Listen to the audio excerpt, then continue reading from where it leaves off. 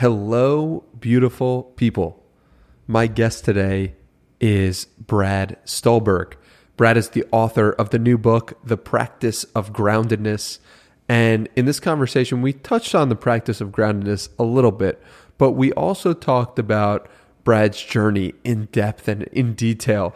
We went from the most important values he talks about and are important to him to the surprising findings he found about his new book, to endurance sports and why he even got into them in the first place. We also went deep towards the end of this episode on Brad's journey with OCD, why it's not what most people think of when they think of OCD, and how his therapist has played such a critical role in his life.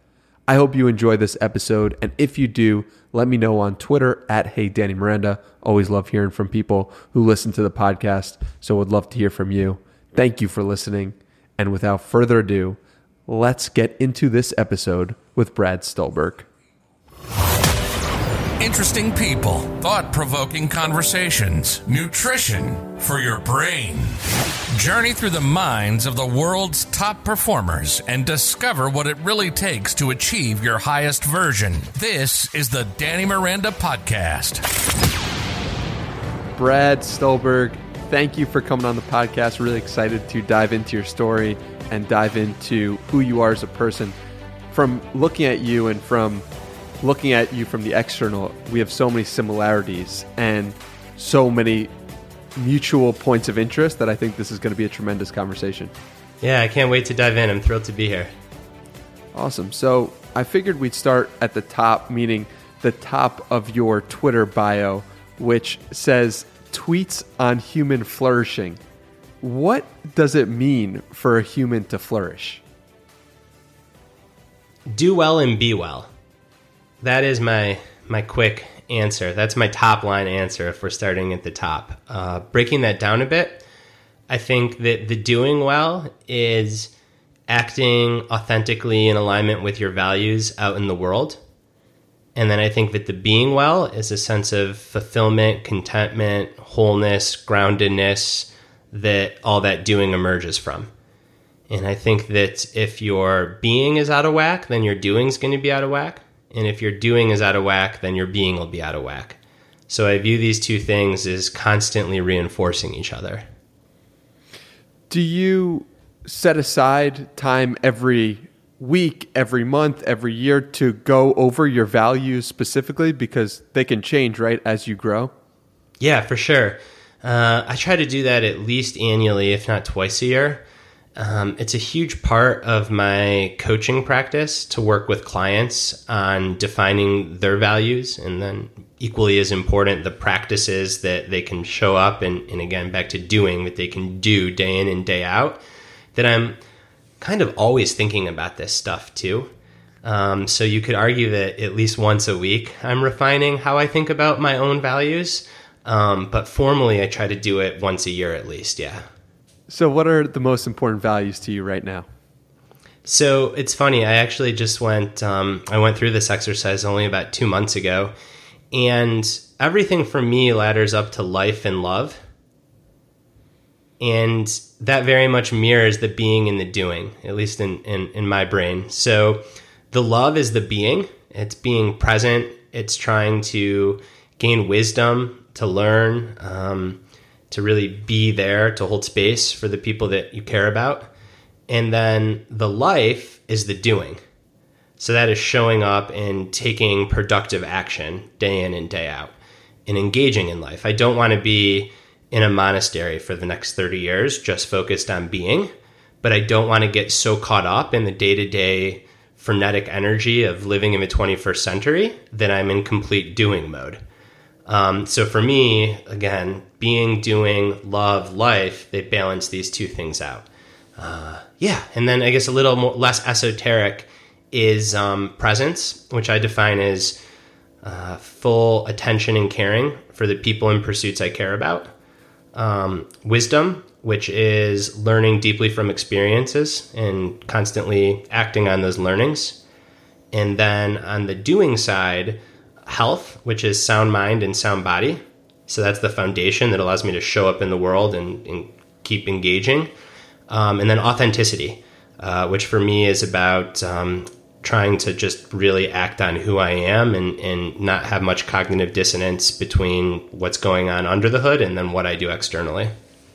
I'm curious. It sounds like those are really well thought out and defined, and I'm sure you spent a lot of time doing this exercise. I'm curious what the values were for you when you just did it for the first time, or maybe in your mid-20s, and how that has evolved. Yeah, so it's interesting that you asked that question. I'd have to go back to a notebook to get like the precise values and definitions. But I think that you'd see a lot of alignment with where they were and where they are now. I think in my 20s, there would have been a list of probably 8 to 10, and I would have really struggled to narrow it down. And I think part of getting older is realizing that, hey, like all of this is just about like engaging in life and then having love and a loving presence and being loved and giving love. Back then, it probably would have looked like spirituality, community, family, creativity, intellect. And those are all still things that mean so much to me. I think I've just been able to simplify a little bit. And who knows, perhaps 30 years from now, I'll just look at you and be like, it's just all about love, man. Like life will get tossed to the side. But yeah, I think that that's been the main change. I think that though it was never a defining value, in my 20s, I was probably more focused on achievement, at least conventional achievement. And now I'm much more focused on contentment and fulfillment because I've had enough of that achievement where externally you get this validation to realize that it does feel great in the moment, no doubt, but that stuff's pretty fleeting. And I'm less interested in chasing that and more interested in trying to show up and build more enduring fulfillment. What's that Jim Carrey quote, which is like, everyone should try to get rich and famous to realize rich and famous isn't the answer, something like that? Yeah, for sure. You know, in my book, The Practice of Groundedness, I talk about this research. Tal Ben-Shahar is the name of the scientist, but he interviewed all these people that had these beautiful big goals that thought that if they only achieved this goal, then they would finally be content, be fulfilled, what have you. And what he found is that the goalpost is always 10 yards down the field. So someone would achieve that goal and then they would want more, or they still wouldn't feel like they were complete or whatever it was. And he coined this the arrival fallacy. And it's this notion that we all think that we're going to finally arrive somewhere, but we're not, unless like it sounds like so zen and woo-woo, but like this is where we are right now. So might as well try to build a process of living and daily actions that fulfill you. Because if you think that getting something out in front of you is going to be the answer, you're going to be left wanting when you get that thing. It's the truth. And it's hard though, man. It's really, really, really hard to practice. I think the key to it is getting enough stuff and achieving enough and reaching the end point of the journey enough times to realize that what you actually enjoyed about it was the process itself. At least that's been for me. Yeah, and again, like you asked like how this has changed over the last 15, 20 years for me. I think that's it. Like it's not like I had like some kind of, psychological bypass. It was a lot of thinking that getting my first book deal would be enough. Nope. Publishing my first book would be enough. Nope. Getting on a bestseller list would be enough. Nope. Okay, well, I guess nothing's going to be enough in that capacity. Doing a triathlon. Nope. Got to be an Ironman. Nope. Got to win my age group. Nope. So you go through this cycle of feeling this enough times to realize that, oh, hey, like this stuff's not the answer. Now, there's some nuance here because it doesn't mean that like you shouldn't strive for these wonderful things, just that the striving, like the texture changes. So it's less out of needing to get to the end, more out of a true wanting or desire to get there, but a real enjoyment, as you said, for the process, for the journey. The metaphor I like to use is there's two different ways to get to the peak of a mountain, and the end result is the same. You get to the peak. One way is to be so worried that you might not make it and obsessing about getting there. The other way is to really want to get there, but to truly be where you are and enjoy the view from the side and have fun camping and just enjoy that process. And both ways, again, you both get to the top, right? You get promoted to VP or engagement manager, or your book hits a bestseller list, or you run an Ironman triathlon, whatever it is. So the end result is the same, but the entire quality of the striving is very different if you come at it from a mindset of, I'm not compelled to get this thing. I can enjoy where I am. And I do think it takes a lot of practice and a lot of failing and a lot of holding the wrong mindset and realizing that it doesn't leave you any happier. So your new book, The Practice of Groundedness, is coming out September 7th. That is in advance of when we're talking, but when it's published, people will be able to get it now. And I'm curious if there's anything that upon writing or researching the book, you were surprised to find out. Yeah, all kinds of things, man. Where should we start? Let's go.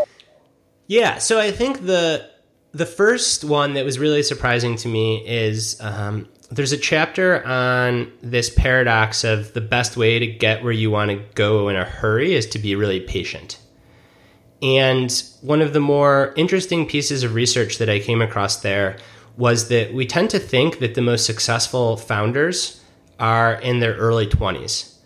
And that's actually not true. The median age of a successful founder, judged by company bottom line and or IPO, is 45.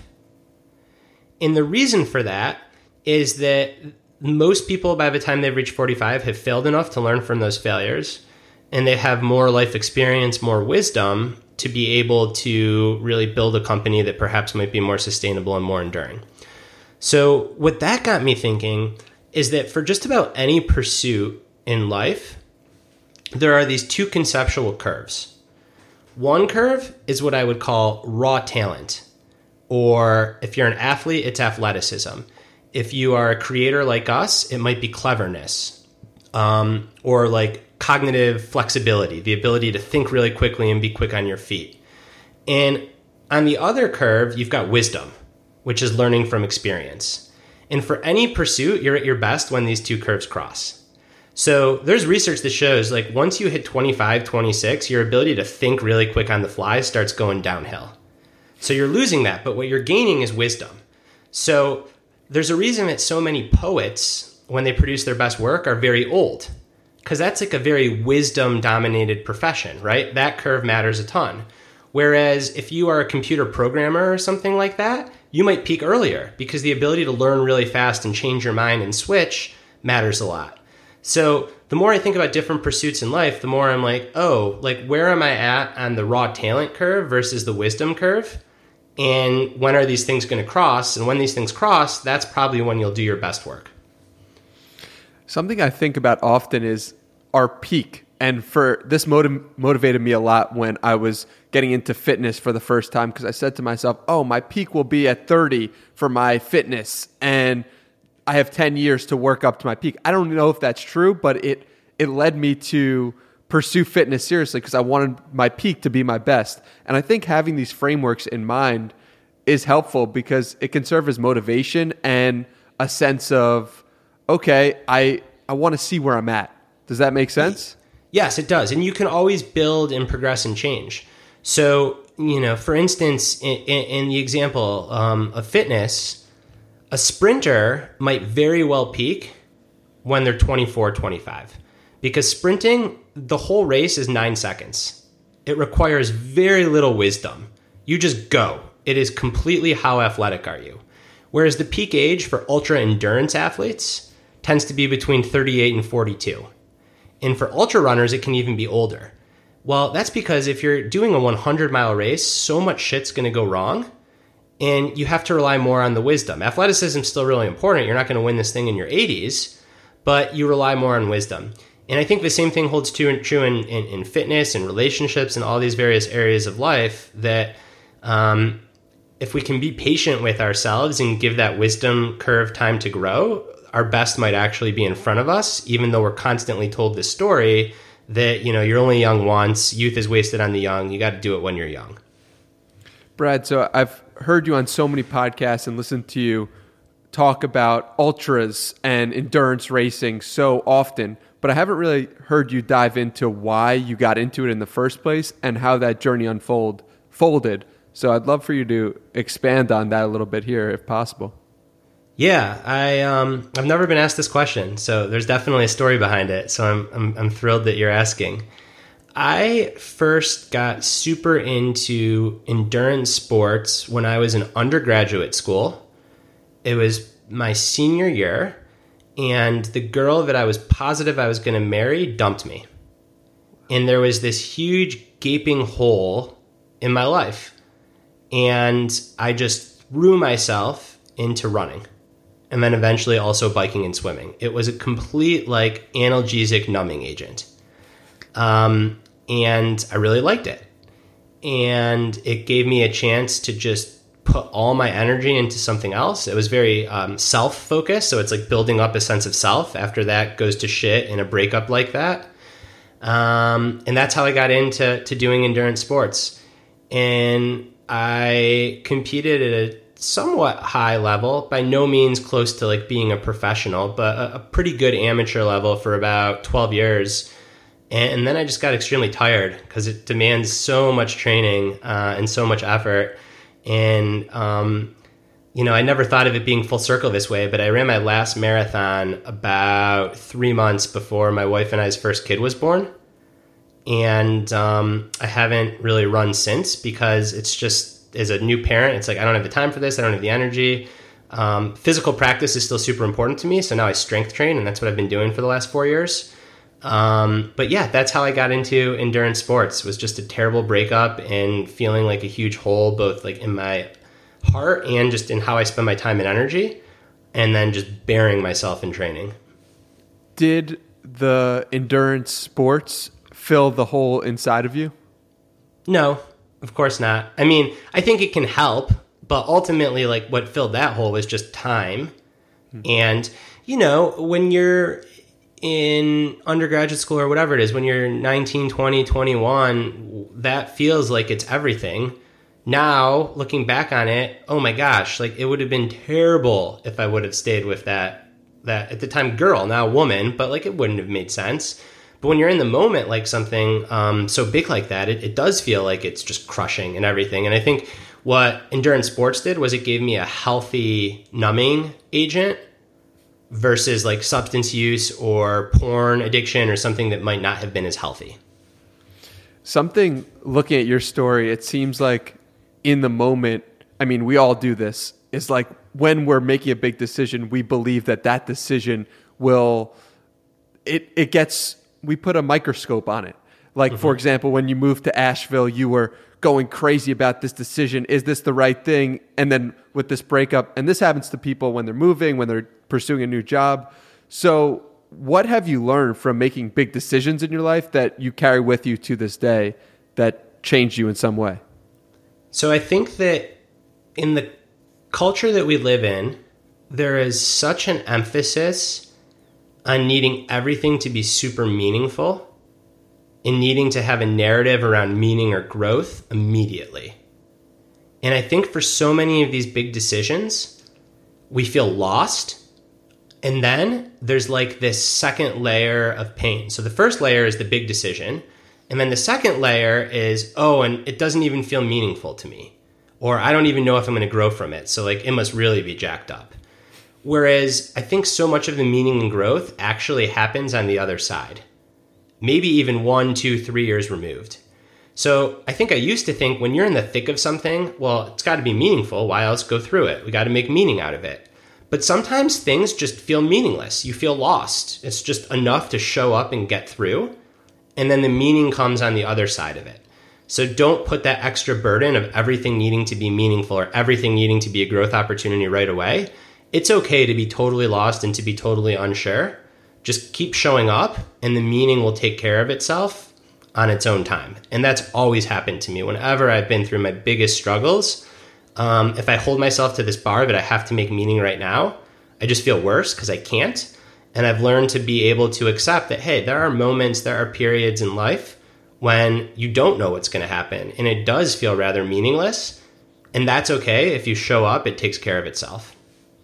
Well, a big moment for you that certainly was meaningful, and I'm sure you knew it had some meaning, was when you got published in the Los Angeles Times, just throwing your article out as a flyer in 2013, I believe it was. What was that experience like as someone who previously wasn't a published author? And then, you all of a sudden get the Sunday edition of one of the biggest papers in the country. It was bizarre. It was super exciting, obviously. I remember thinking, like, turning to, now wife, then girlfriend, and being like, or maybe she was my fiance by then, but like, ooh, this was like really weird. I was so naive about how this worked that I could really enjoy it. And what I mean by that is I wasn't trying to be a published author. I wasn't trying to write a book back then. So it was really like throwing out a flyer. So when it happened, it wasn't this arrival fallacy, like, oh, I need to be published in the Los Angeles Times, then I'll be whole, only to realize that actually nothing changes. It was truly like, holy shit, like I sent this email and they actually want to do it. So that was probably like one of the most enjoyable periods that I've had as a writer, because since then, now there's an expectation that I'm going to get published. And once that expectation's there, well, then suddenly like there is some more pressure. So that was like very innocent and freeing. Yeah. It sounds like it was really pure. And when things are from that place of purity, it always produces the best outcome, at least from my perspective. Yes, and there's such an important lesson in that, because I often think that when I do something now, I should do it from the shoes that I was in 2013, which is like, I'm just doing this because I want to. Like, I have no idea what the Los Angeles Times readership is. I don't know anything about it. I'm writing this and I think it's good and I think people might benefit from reading it, so let's try it. And that ultimately as a writer means writing for myself and a few close people that I really respect, and then trying not to worry about the rest. How do you do that as your reputation, and you've sold more than 250,000 books, you've done incredible things? Like, how do you hold on to that naive 2013 version of yourself? The first thing is it's hard, and I forget all the time. And then I realize like the pain that comes with forgetting, and then I remember. The second thing is I talk to people who have sold 1 million books. And I'm like, hey, like, is the sky up there any clearer? And they're like, no, man, like it's the same sky as you're at. So like, don't chase it. And that helps with perspective. And then I think the third thing is to know that it is extremely just in our human nature to love status and prestige and results. And if you surround yourself with that, then it's going to happen that you get sucked into it. Whereas if you can try to rig your environment or your lifestyle to tune some of that out, you have a much better chance of doing so. So what does that mean? It could be the week of a book launch, and I'm doing this with this book. I've done it with my past, at least my second book, not so much the first book. I learned from that. Having a set amount of time to do interviews and to allow yourself to check your Amazon sales rank and all the other stuff. But then at X o'clock, which for me tends to be around noon, I'm off to the woods for a hike. And the first 30 minutes of the hike, the first 45 even, I'm still stressed. I'm like reaching for my phone. There's no reception. I'm like, well, maybe I can like get reception through the map to check like if my, my book has hit a bestseller list or whatever. Can't. About an hour into the hike, all that stuff melts away because now you're just moving your body in nature. So I don't have the willpower, I don't think anyone does, to sit in the candy store of external validation and not eat candy and get drunk on candy. So such a big part of my practice is removing myself from the candy store during those periods of time. It also sounds like, from listening to your story, that the candy store, in a sense, was living in the Bay Area. There were so much more distractions, and now you're living in Asheville, North Carolina, I believe. So has that been another way you've changed your environment to help yourself? It fits the narrative well to say yes completely. I think it's a small part of it. I think the bigger thing there was just around lifestyle and autonomy. So it costs like 4 times as much to live where we lived in the Bay Area than it does in Asheville. So you could argue that there was more of a need to be in the candy store simply out of like commercial success to live there. And now that pressure valve isn't as tight. Makes sense. So I want to go back to the endurance, because I plan on running my first marathon in 12 weeks and never run long distance or anything like that. But I'm curious if you have any tips for someone who has spent 12 years stressing their body in endurance sports. So let's see. How long have you been training? I've been training now for 2 weeks. Oh, so you're like just hopping on the Brand training new. plan. Yes, sir. So the whole thing about like the wall at mile 20 is real. So like have an expectation that you are going to feel like total shit.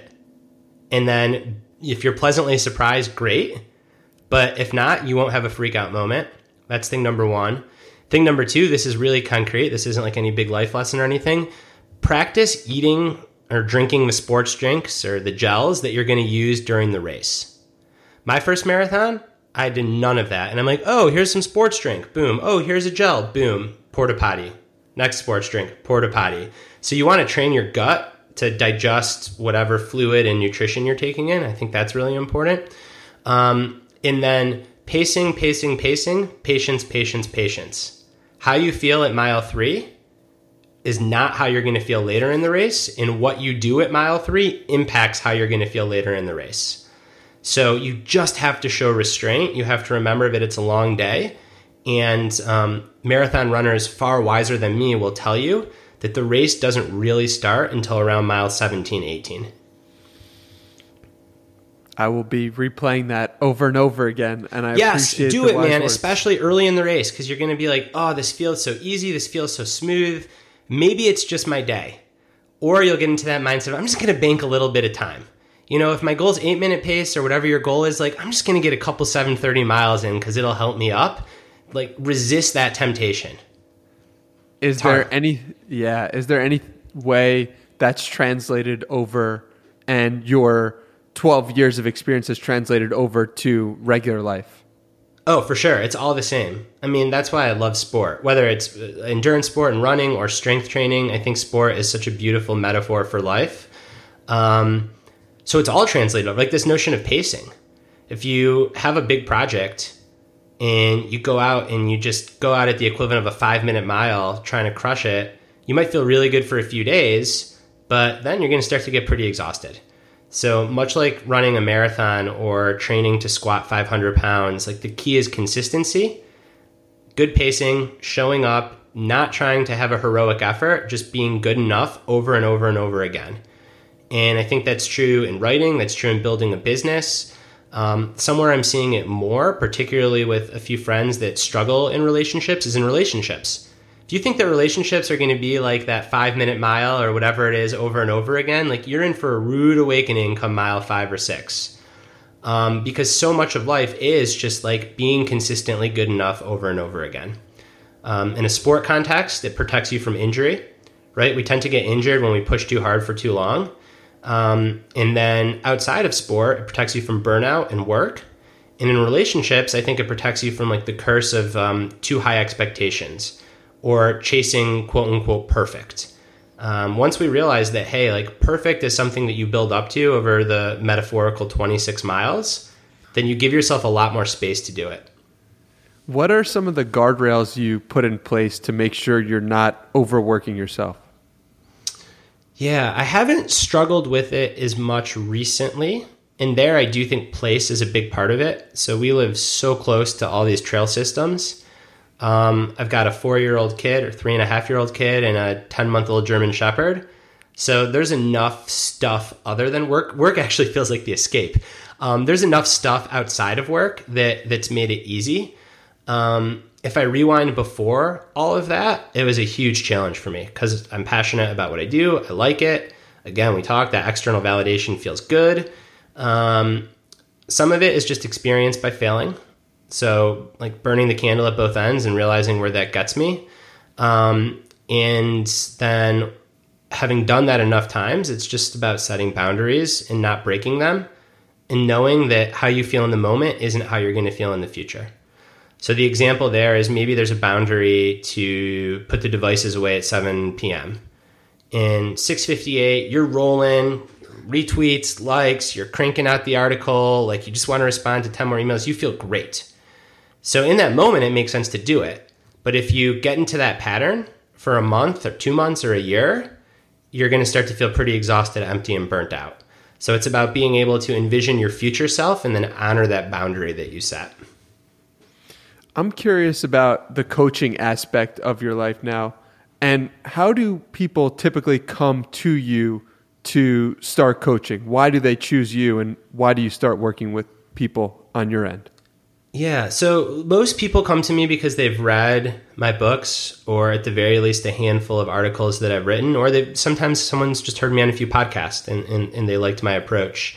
So I'm very fortunate that there's a lot of selection bias in the people that reach out to me. So they already have to have some kind of resonance with what I'm saying or what I'm writing. And then in terms of how I choose to work with people, this gets back to my own boundary setting. So my coaching practice only has 15 clients at any given time, because this is what allows me to have time and energy to write and to research and to read all the things that go into writing. So I have a wait list, and clients retire. Some relationships don't work out. Some people get promoted into roles where they don't need coaching, or they feel they don't need coaching, what have you. And then just the next person on the wait list. I'm pretty agnostic as to who I take, just because I've been surprised that in the past I thought people that would be like perfect fits were not, and people that I was tempted to be like, I don't really think so, have turned out to be 5-year clients. What is the most common problem that you see people come to you with? In coaching? Yeah. I think it's a sense of restlessness and not being as excited about their craft as they once were, not knowing why, wanting desperately to take a rest, but when they try to rest, not being able to rest because they're anxious that they're not working. So it's a feeling of being stuck. I used to love this thing. I'm not sure I love it anymore. I really think I need a rest, but if I try to take a rest, I make it about 2 hours and then I'm like back doing the thing. So, Brad, can you help me untangle what's going on here? That would be the first reason. The second reason is people who are just crushing, and they're like, I want to keep getting better. Like, you are speaking my language. There is no mountaintop. It's all about learning and growth along the way. And if I fall back 6 steps, I want you there when I fall back. And if I move ahead 6 steps, that's great too. It's just so nice to meet a like-minded person. So like, come help me walk the path. So I'd say those are the 2 buckets. Is the second bucket more difficult? Which one's more difficult for you personally as a coach? I actually don't separate them that much, because I think that the first bucket is a part of walking the path. And I think anyone that's crushing right now will eventually not be crushing. So my approach is like holistic enough to say, here's where you are right now, and there will be ups and downs, and I'm here with you for it. That might sound a little esoteric. When the rubber meets the road, the only real framework I use in coaching is I have 3 big buckets with any client, and we don't have to work in these buckets proportionally. We just make sure to never leave any of them behind. And the first one is what I call foundational practices. So these are things that, regardless of what's happening at work, what's happening in your life, they help you come to whatever it is, solid, whole, ready to roll. These are things like sleep, movement, nutrition, community. For some people, meditation. For other people, it might be art, but really things that refuel you and give you the energy to show up at whatever you're doing. The second bucket is long-term. So here's where I am now. Here's where I want to be in 3 years, 5 years, 10 years. Here's the skill chasm in between. Help me close those gaps. And then the third bucket is acute. And this is, I've got this thorny issue that I can't solve, or I've got a board meeting and I'm not sure how to approach this investor.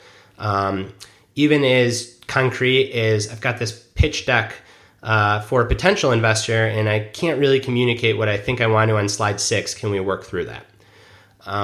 It's what I really like about coaching. We go, pretty meta and broad to here's the kind of leader I want to be, or here's the kind of creator I want to be in 10 years, all the way down to help me with this today. And then my job as a coach is to make sure that we just never completely forget about any of those buckets. How do you deal with the situation in such a fast-moving world of the second bucket where someone's 3-year, 5-year, 10-year vision may change a year into it because they see a new thing that really a path they need to go down now? How do you think about the fast-changing world and the need for a 5-year, 10-year vision? I try to think about it less about the thing and more about why the thing. Okay. So You asked me about values. I do think that values, while they change and they shift, there tends to be some pretty like recurring themes over time. Now, people have epiphanies, right? Like you're in the church, you leave the church. You come out of the closet. Like things can happen that totally blow up the values that you thought that you had or the values that you portray to the world. For most people, though, there's some continuity. And I think what changes is the thing that's going to work in service of those values. What doesn't necessarily change is the values themselves. So you might really think that you want to be an engagement manager at, Boston Consulting Group. And a year later, you're like, I'm not sure if that's the thing for me. I actually think I want to join this startup. Well, that's okay. Let's get back to what are the things that you care about? What makes you happy? What do you want to practice day in and day out? And then let's evaluate which opportunity allows you to do those things. What's been the most rewarding thing or situation or experience about being a coach? Just getting to watch people be resilient and bounce back from challenging times and do great things. I love it. Like I get more nervous about my clients than myself. So there's there's a real level of connection with the people that I coach and being in their corner. And it's not like I have all the answers. If anything, I don't have really any answers. My whole role is to ask good questions and then to help people figure out for themselves what makes sense. And if I can ask just a few questions that really lead to insight that then someone can go and change something in their craft and improve, that's so rewarding. What makes for the best type of question when coaching? Not to accept the surface answer. So there's this fairly common strategy of 5 whys. So why aren't you sleeping? My mind's racing. Well, why is your mind racing? Because of this challenge at work. Well, why do you have that challenge at work? And ultimately, the reason that you're not sleeping is because you're in the wrong function at your job, or because instead of writing stuff down in a notebook, you try to hold on to all of it in your brain. So it's like 6 levels down from the actual thing. That's a very simple example. But I think the most important question is tell me more. Because as a coach, that is uncomfortable territory. Because you want to ask a question, you want to get a response, and then they're paying you. So you want to be able to offer some kind of advice or some kind of counsel. So being able to pause and say, tell me more. Like giving people the space to really go deeper into trying to find the root problem. It's the hardest thing to ask. Because you can face great imposter syndrome, like why is this person paying me all this money if all I'm saying is tell me more? But it's also the most important question that you can ask. Has there been a situation or situations when you felt inadequate as a coach, and how did you deal with that, if so? Yeah, all the time. I'm young, I'm 35. So I'm generally coaching people that are older than me, that are more experienced than me, that are in positions of power that I haven't held. And I just remind myself that A, everyone's making it up as they go. That's a universal truth. B, it's not in my nature to try to do this, so I don't, but going above and beyond to not hide any of these things. I've never been a leader of a big department, so I don't know how to lead a big department. What I do is research and write on these principles. And what I can help you with is thinking through how to apply these principles to your work. But I can't tell you what to do in your work. All I can coach towards are these principles. So really wearing that on my sleeve and kind of unloading myself of the need to try to be something that I'm not is super helpful. And realizing that if you don't have imposter syndrome in a situation like this, I think that's a much bigger risk than having it.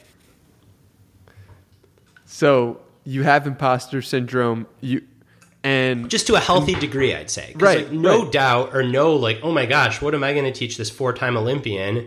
Then you're got to be pretty narcissistic to think that you have all the answers. So just accepting that, hey, actually, this is a sign of humility.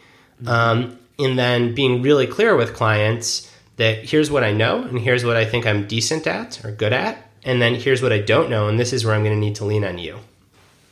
Makes sense. So I'd like to shift now to your process when writing and your process when putting together words. What does that look like? Do you have a set practice or routine, anything like that? And if so, what does that look like? Yeah, so it starts with reading. So I read a ton, and I read from pretty diverse genres. And whenever I read with a pen, and I'm holding up, I know listeners can't see, and a stack of like sticky 3M cards. And when I come to a passage or an idea or a piece of research that really resonates with me, or that I can connect to something, or that I'm curious about, I'll underline the passage. And then on the sticky note, I'll write like whatever thought I had. So that could be like fascinating research on ego development. It could be beautiful sentence on addiction. It could be exploring the paradox of being enough and getting better. So like little mental reminders. And then I stick the cards on upside down. So whenever I pick up a book, I've got like this Rolodex of little cards with ideas. And then I'm pretty meticulous. I organize all my books by topic matter. So then I just go live my life out in the world. I observe things. I read magazines. I follow current events enough. And if an idea gets brewing to offer a perspective in writing about an event, I'll say, well, what are like the themes that I want to explore? And then I'll go to my bookshelf and I'll go to that section of my bookshelf. And then I'll start looking at the little notes inside each book and piecing together a hypothesis or a narrative or some kind of argument that I want to make, and having all the research literally at my fingertips. For me, writing is always very easy because that work upstream of it makes it so easy. So when I sit down to write, I like have a bevy of wisdom to draw on. I have the right experts to cite or to quote. And the idea is generally formed. And then I guess the last thing that perhaps makes writing so easy for me is my first drafts suck. So the reason that writing's easy is because I'm terrible at it when I try, but I don't let that get in the way. And I've realized this about myself. I am a terrible first draft writer. I am a wonderful editor. So I no longer hold myself to any bar other than write 1,000 words. Now, this works for me. It doesn't work for other people. Other people really stress. But by saying I need to write 1,000 words in the next 2 hours, I don't have to like get obsessed about quality. I just vomit on the page. I wake up the next morning with fresh eyes. Gets a little bit better. Later that afternoon, revisit it, a little bit better. The next morning, a little bit better. And after 5 or 6 rounds, suddenly this thing that was terrible is a decent enough piece of writing. At what point do you know you have all these index cards, you have all these ideas? At what point do you say to yourself, okay, this is a book. This is something I'd like to explore in a longer length? Yeah, when I can't stop thinking about it. So sometimes I'll write an essay or an article and it's like out of my system, but there are certain topics that I keep circling back to, or that I think that I've exhausted them, but then something happens out in the world, or I read something, or even just I have a fleeting thought and I'm like, oh my gosh, like there's that angle. And there's just so many angles that can't possibly be contained in a series of articles. That's when I think, like this might be a book. And then my process is 100% crowdsourced from people I respect. So I've got like 15 people that I go to and I'm like, hey, here's an idea I want to explore in a book, yay or nay. And most of the time it's nay, which is why I've got 3 books, not, 17 books. You're only 35. Yeah, that's true. But every once in a while, like people are like, oh yeah, like I think that could be a book. So I think it's releasing from, again, me needing to have all the answer. That's a common theme. Like I am not at all worried about asking people for help. I try to give help, so I'm not just constantly taking from people. But particularly in the creative process, I am very much someone that wants to go to other people that I respect and run ideas by them and get their feedback. And that's how I eventually would mold like a go, no-go decision on a book. How do you help someone when you're not in a position necessarily to help them? What I mean by that is like, let's say I want to go and help Ryan Holiday. I can't really help Ryan Holiday, maybe have him on the podcast, but it's a small podcast. So what would you recommend someone, let's say in their early 20s, do to appeal to people? Like you've got some really high-level people giving you book quotes and I'm sure you're friends with. So it's like, how does one help someone that's seems like out of their league in terms of who they can help? So the first thing I'd say is test that hypothesis. So you might have an assumption that like you can't get on someone like Ryan Holiday's wavelength, but you need to at least test that assumption. And the second thing I'd say is only do it authentically. So if you are going to try to reach out to, and I'm not saying you, Danny, I'm saying like the proverbial you listener. If you're going to reach out to Ryan Holiday because like you think it'd be cool to connect with him or you think he might be able to help you, Ryan's going to sniff that out from a mile away. If you genuinely have like a really interesting insight about something that he wrote or a corollary idea and you want to share that with him, my guess is Ryan's going to reply to you within like 3 hours because he's a good dude interested in interesting ideas.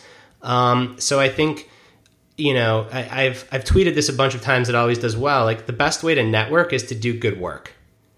So if you try to network, to me, like that ship has sailed. It's not going to end well.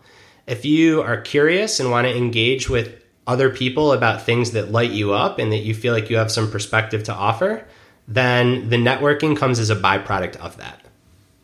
Yeah, that's really good advice. Could you share a story in which you networked with someone above your league and network, quote unquote, not actually network, but made friends with someone you were like, whoa, how did that happen? Is there anything that comes to mind? Yeah. And even, well, I'll tell you one example from like yesterday. The other thing that I'd say is like, you're going to fail a lot too. So if you reach out to like 20 Ryan Holidays, Ryan, if you're listening, sorry, we keep using you, 19 might not give you the light of day. And you might think that they're not giving you the light of day. And maybe half of those 19 are egomaniac narcissists, not Ryan at all. And they're not giving you the light of day. The other 9, they might just not have seen your email because like they're completely overwhelmed. But then that one person does connect with you, and that's awesome. So like some of it is realizing that, hey, like you're going to quote unquote fail in this enterprise a lot, or you're not going to hear back from people, and don't take it personally. That's fine.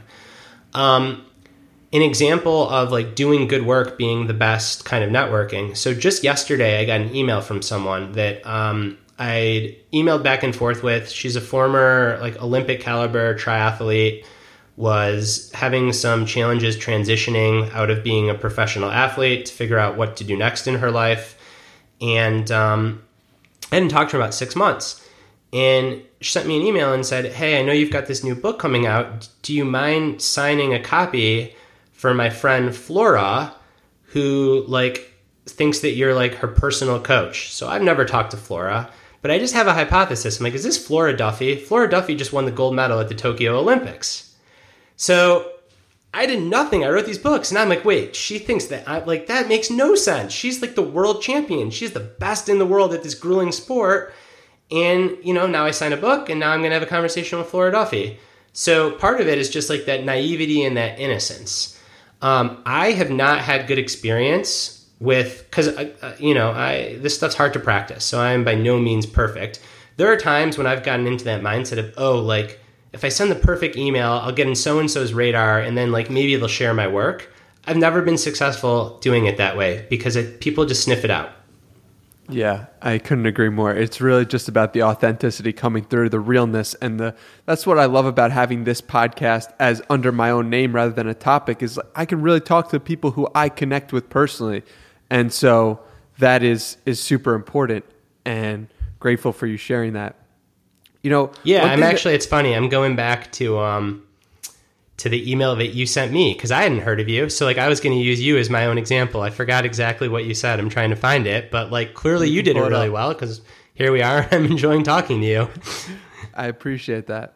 Well, I'd like to talk to you about your OCD because I think you've been open about this, and I admire you so much for having the courage to talk about it, particularly as a coach, particularly as someone who is in the public eye to some respect. So I'd love for you to just dive deep on that story, how it occurred, what the steps you took, because someone listening right now could be in that situation.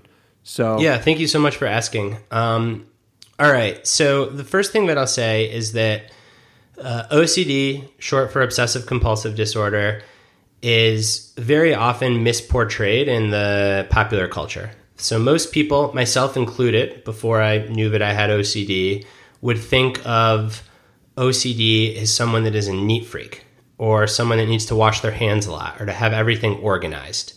You might even say like, oh, I'm so OCD because you want to have a checklist. That is not what OCD is at all.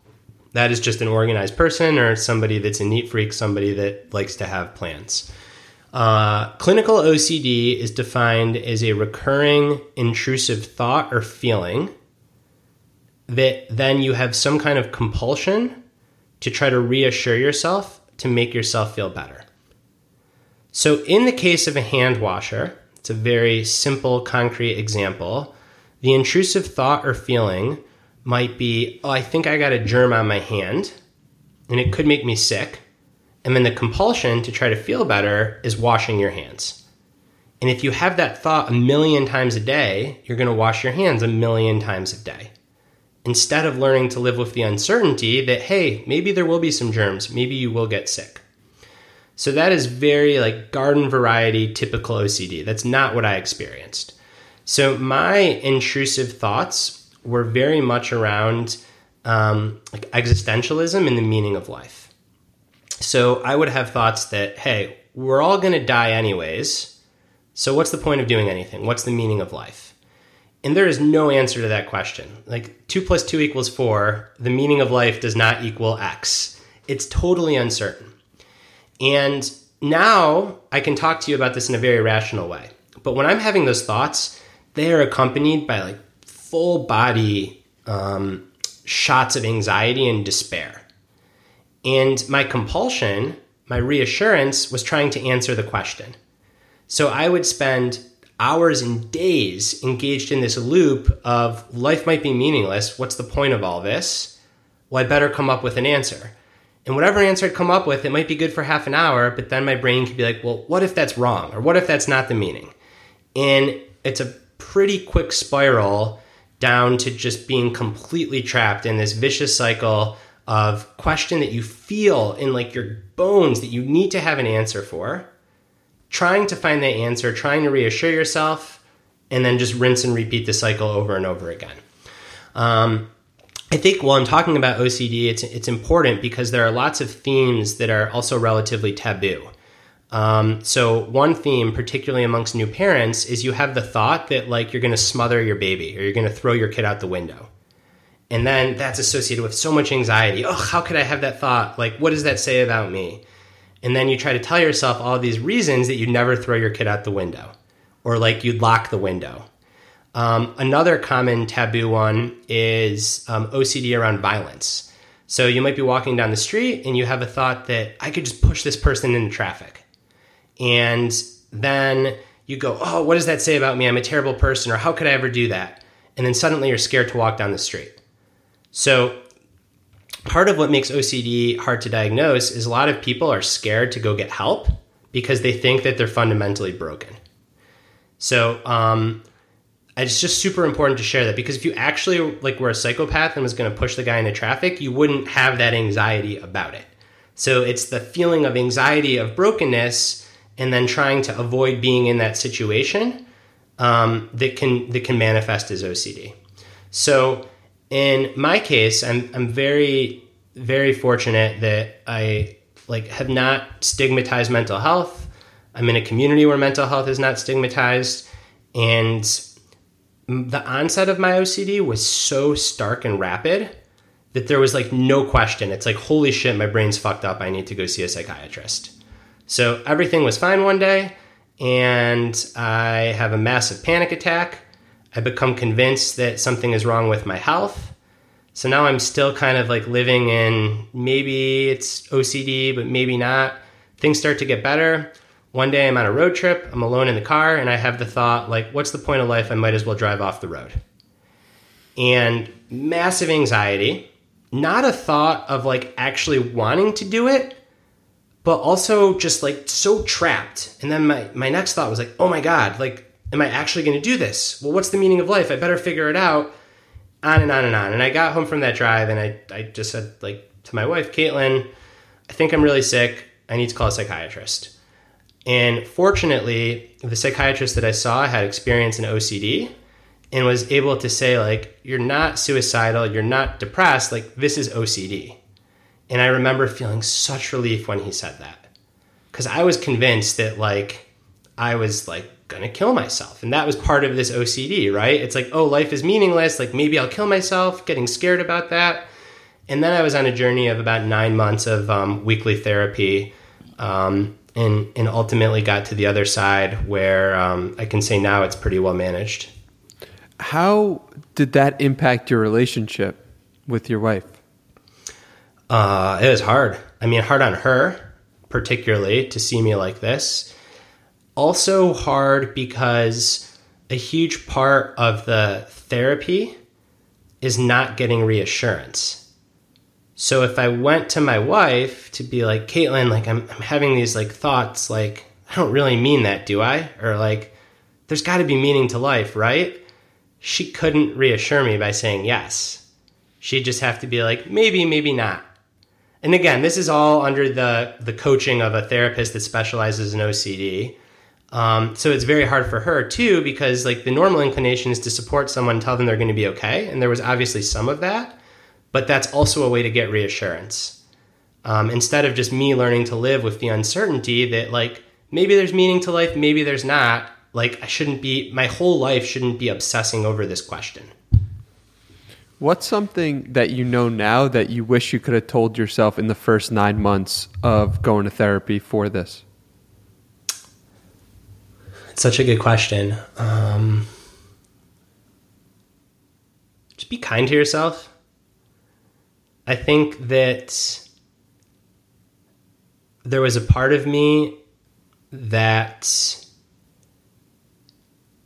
was, I don't want to say ashamed, but that felt like it was a problem to fix beyond just wanting to like have better days.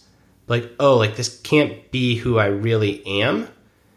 And now I think I'd go back and be like, yeah, like this is a leaf on your tree. It's not all of you, but like it's a part of you. That's okay. Like it's coming along for the ride. I wish I could have told myself that. Was it difficult to be open with this journey? Or was it something that you went back and forth on? How did you come to the decision to say, I'm going to tell people about this? Yeah, I can tell you exactly how. So I was probably 6 or 7 months into to this, maybe not even, maybe it was like 4 months. And my first book, Peak Performance, had no experience of OCD when writing that or when it was published, was doing very well. It was a commercial success by that time. And I was on what was supposed to be a vacation with my brother in Charlottesville, Virginia, and the OCD was really bad. There was nothing fun about this trip. And I remember being in a coffee shop getting a sandwich and pulling up my computer and having an email from this 26-year-old dude being like, I'm such a big fan. You're only 30. Seems like you have like everything together. You wrote this book. Like, here's my story. What advice do you have for me? Meanwhile, I'm completely like sunk in one of OCD's terrible waves. And I remember thinking, I can't do this anymore. There was so much cognitive dissonance between what I was experiencing on the inside and how people perceived me on the outside. So my choice was either done being public, which meant done writing, or tell this story. And with the help of my therapist, the answer that I came to was ultimately tell the story. Telling the story, I wasn't worried that people would think less of me. From what I just said, like OCD is pretty weird, and it can be, so it's hard to understand. So I guess I relied on my ability as a writer to try to communicate like what it is. But it was not really that. It was more so, and this gets into the irrationality of like mental illness. I was scared that if I wrote about my experience with OCD, it would be like I was claiming victory or like claiming some control over it. It's like, oh, I'm going to publish this essay. People are going to read it. And then it's like, well, I'm not over it. I'm living with this for the rest of my life. Is that okay? And ultimately that became a part of my therapy because that's just facing another fear, which is you might write this story and people might read it and love it, and then you might be super sick for the next 6 years, but like you're going to have to find out. So I really credit my therapist with pushing me to publish this and to write this essay that I wrote back in, I think it was 2018 or maybe early 2019. That was like my first public speaking about this. I guess not speaking, excuse me, writing. And, you know, like I learned that what people say is really true. It became my most popular essay, and not like in a performative way, like, you know, it was like people genuinely empathized, and you realize that so many people are going through something, whether it is depression, grief, anxiety, bipolar. Like I got notes from all these people, some of whom I knew, some of whom are world-class at what they do, being like, oh my gosh, like me too. And that made me feel good, and not in a way like, oh, look, I've helped these people, but in a way of like, oh, like we're all just like brothers and sisters in this together. And there's a lot of solace in sharing something uncomfortable and learning that you truly aren't alone. Why specifically did your therapist push you to publish the article? Because not writing it would have been avoidance. And avoidance just makes the beast grow stronger. So if you think about it, again, in very simple terms, if you have a fear of snakes, even if they can't hurt you, then the best thing that you can do is force yourself to be in a room of snakes. And you're going to panic at first, and it's going to suck, but eventually you're going to settle in. And on the 200th trip to that room, you're going to fall asleep because you know the snakes can't hurt you. In my case, I had developed such a discomfort with OCD that I was scared that by writing about it, OCD was going to hurt me. It was like stepping into a room with it in public. And you can't run away from the snake. You have to touch the snake. So in this case, I had to touch that fear, which was writing about it. How would you rank that decision to publish that article based on difficulty? And are there any other situations you could talk about that were more difficult? Or how did that rank on the difficulty of all decisions you've ever made? It's definitely up towards the top, for sure. So much of the therapy for OCD is rooted in, it's called exposure and response prevention. So you might be familiar, I'll tell listeners, you basically want to expose yourself to the thing that causes your distress, and then prevent the reassuring response. So in my case, my therapist had me read a ton of nihilism and then not try to figure out like why they were wrong. Because I was scared that there's no like inherent meaning to life. So she's like, great, like you're going to start reading a ton of nihilism. It takes a very skilled therapist and or psychiatrist to be so confident in this diagnosis. But when there was a week that I was scared like I was going to drive off the road, my therapist had me go on 2-hour drives every day. Those were really hard moments. It sounds so crazy and irrational because by definition, like it is crazy and irrational. That's mental illness. But in those moments, just getting in the car was a hard decision because my brain had utterly convinced me that I might drive off the road. Wow. What do you think separates a good therapist from a great therapist?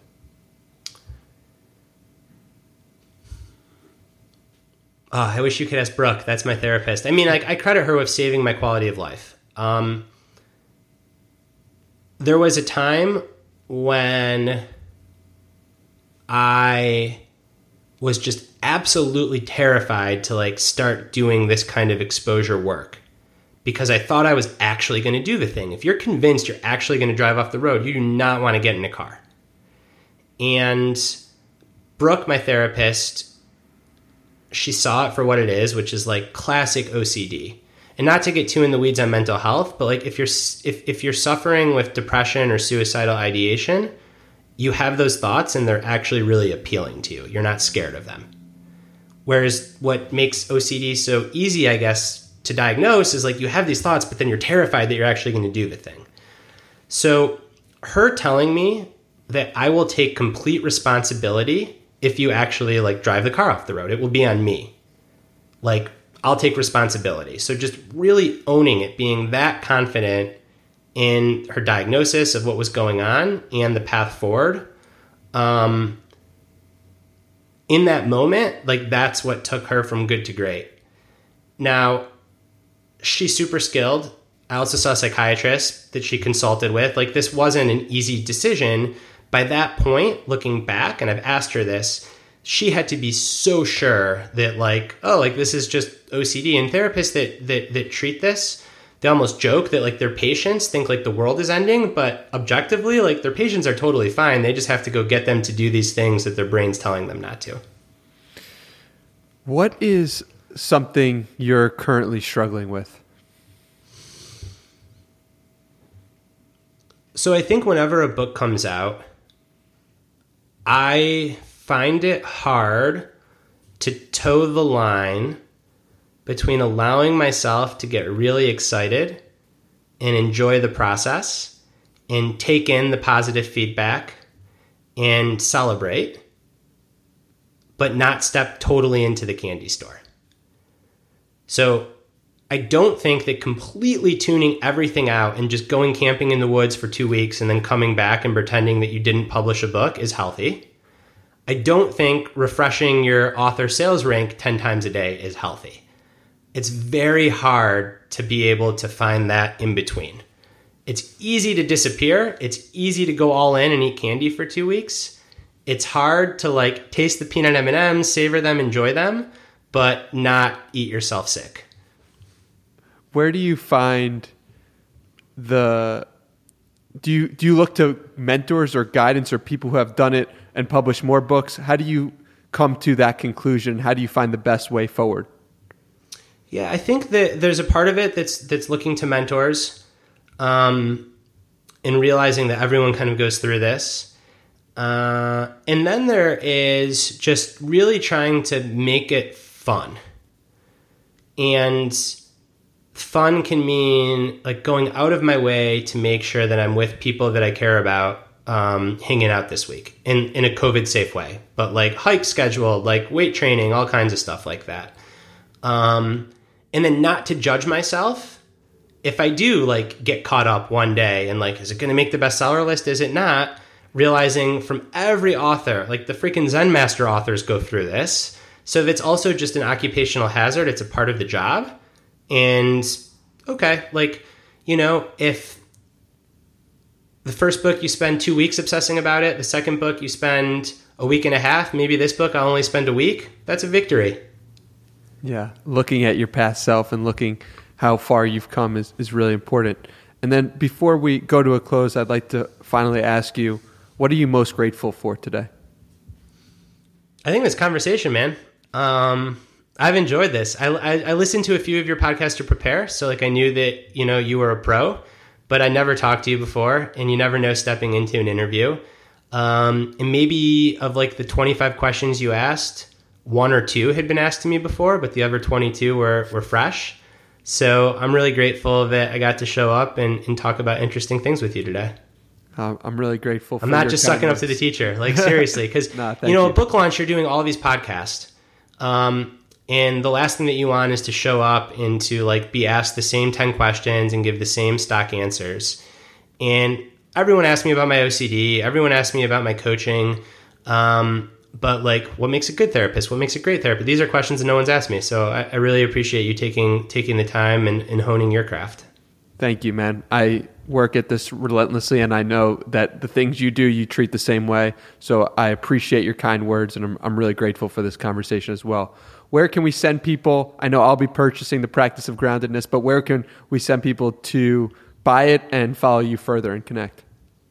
Yeah, thanks, man. So the book you can get anywhere, Amazon, Barnes & Noble, bookshop.org, your local bookshop, pretty much anywhere there's books. And the place that I live most on the internet is Twitter, and my handle there is @bstulberg.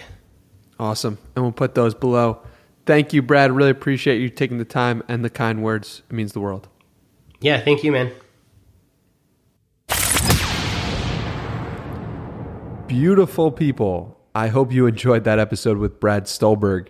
And I would love to know also on Twitter your favorite takeaway from that episode. So just @HeyDannyMiranda on Twitter and let me know the number one takeaway you got from that episode. And if you would like to help the show grow, just tell somebody you know about it. That would mean the world to me, and I would appreciate that tremendously if you got to this point in the episode. Other than that, I just want to say thank you from the bottom of my heart for listening. I'm extremely grateful for anyone who spends 1 second or 1 hour and 10 minutes listening to me speak. Either way, means the world. Thank you, thank you, thank you. I will see you in the next episode. Peace.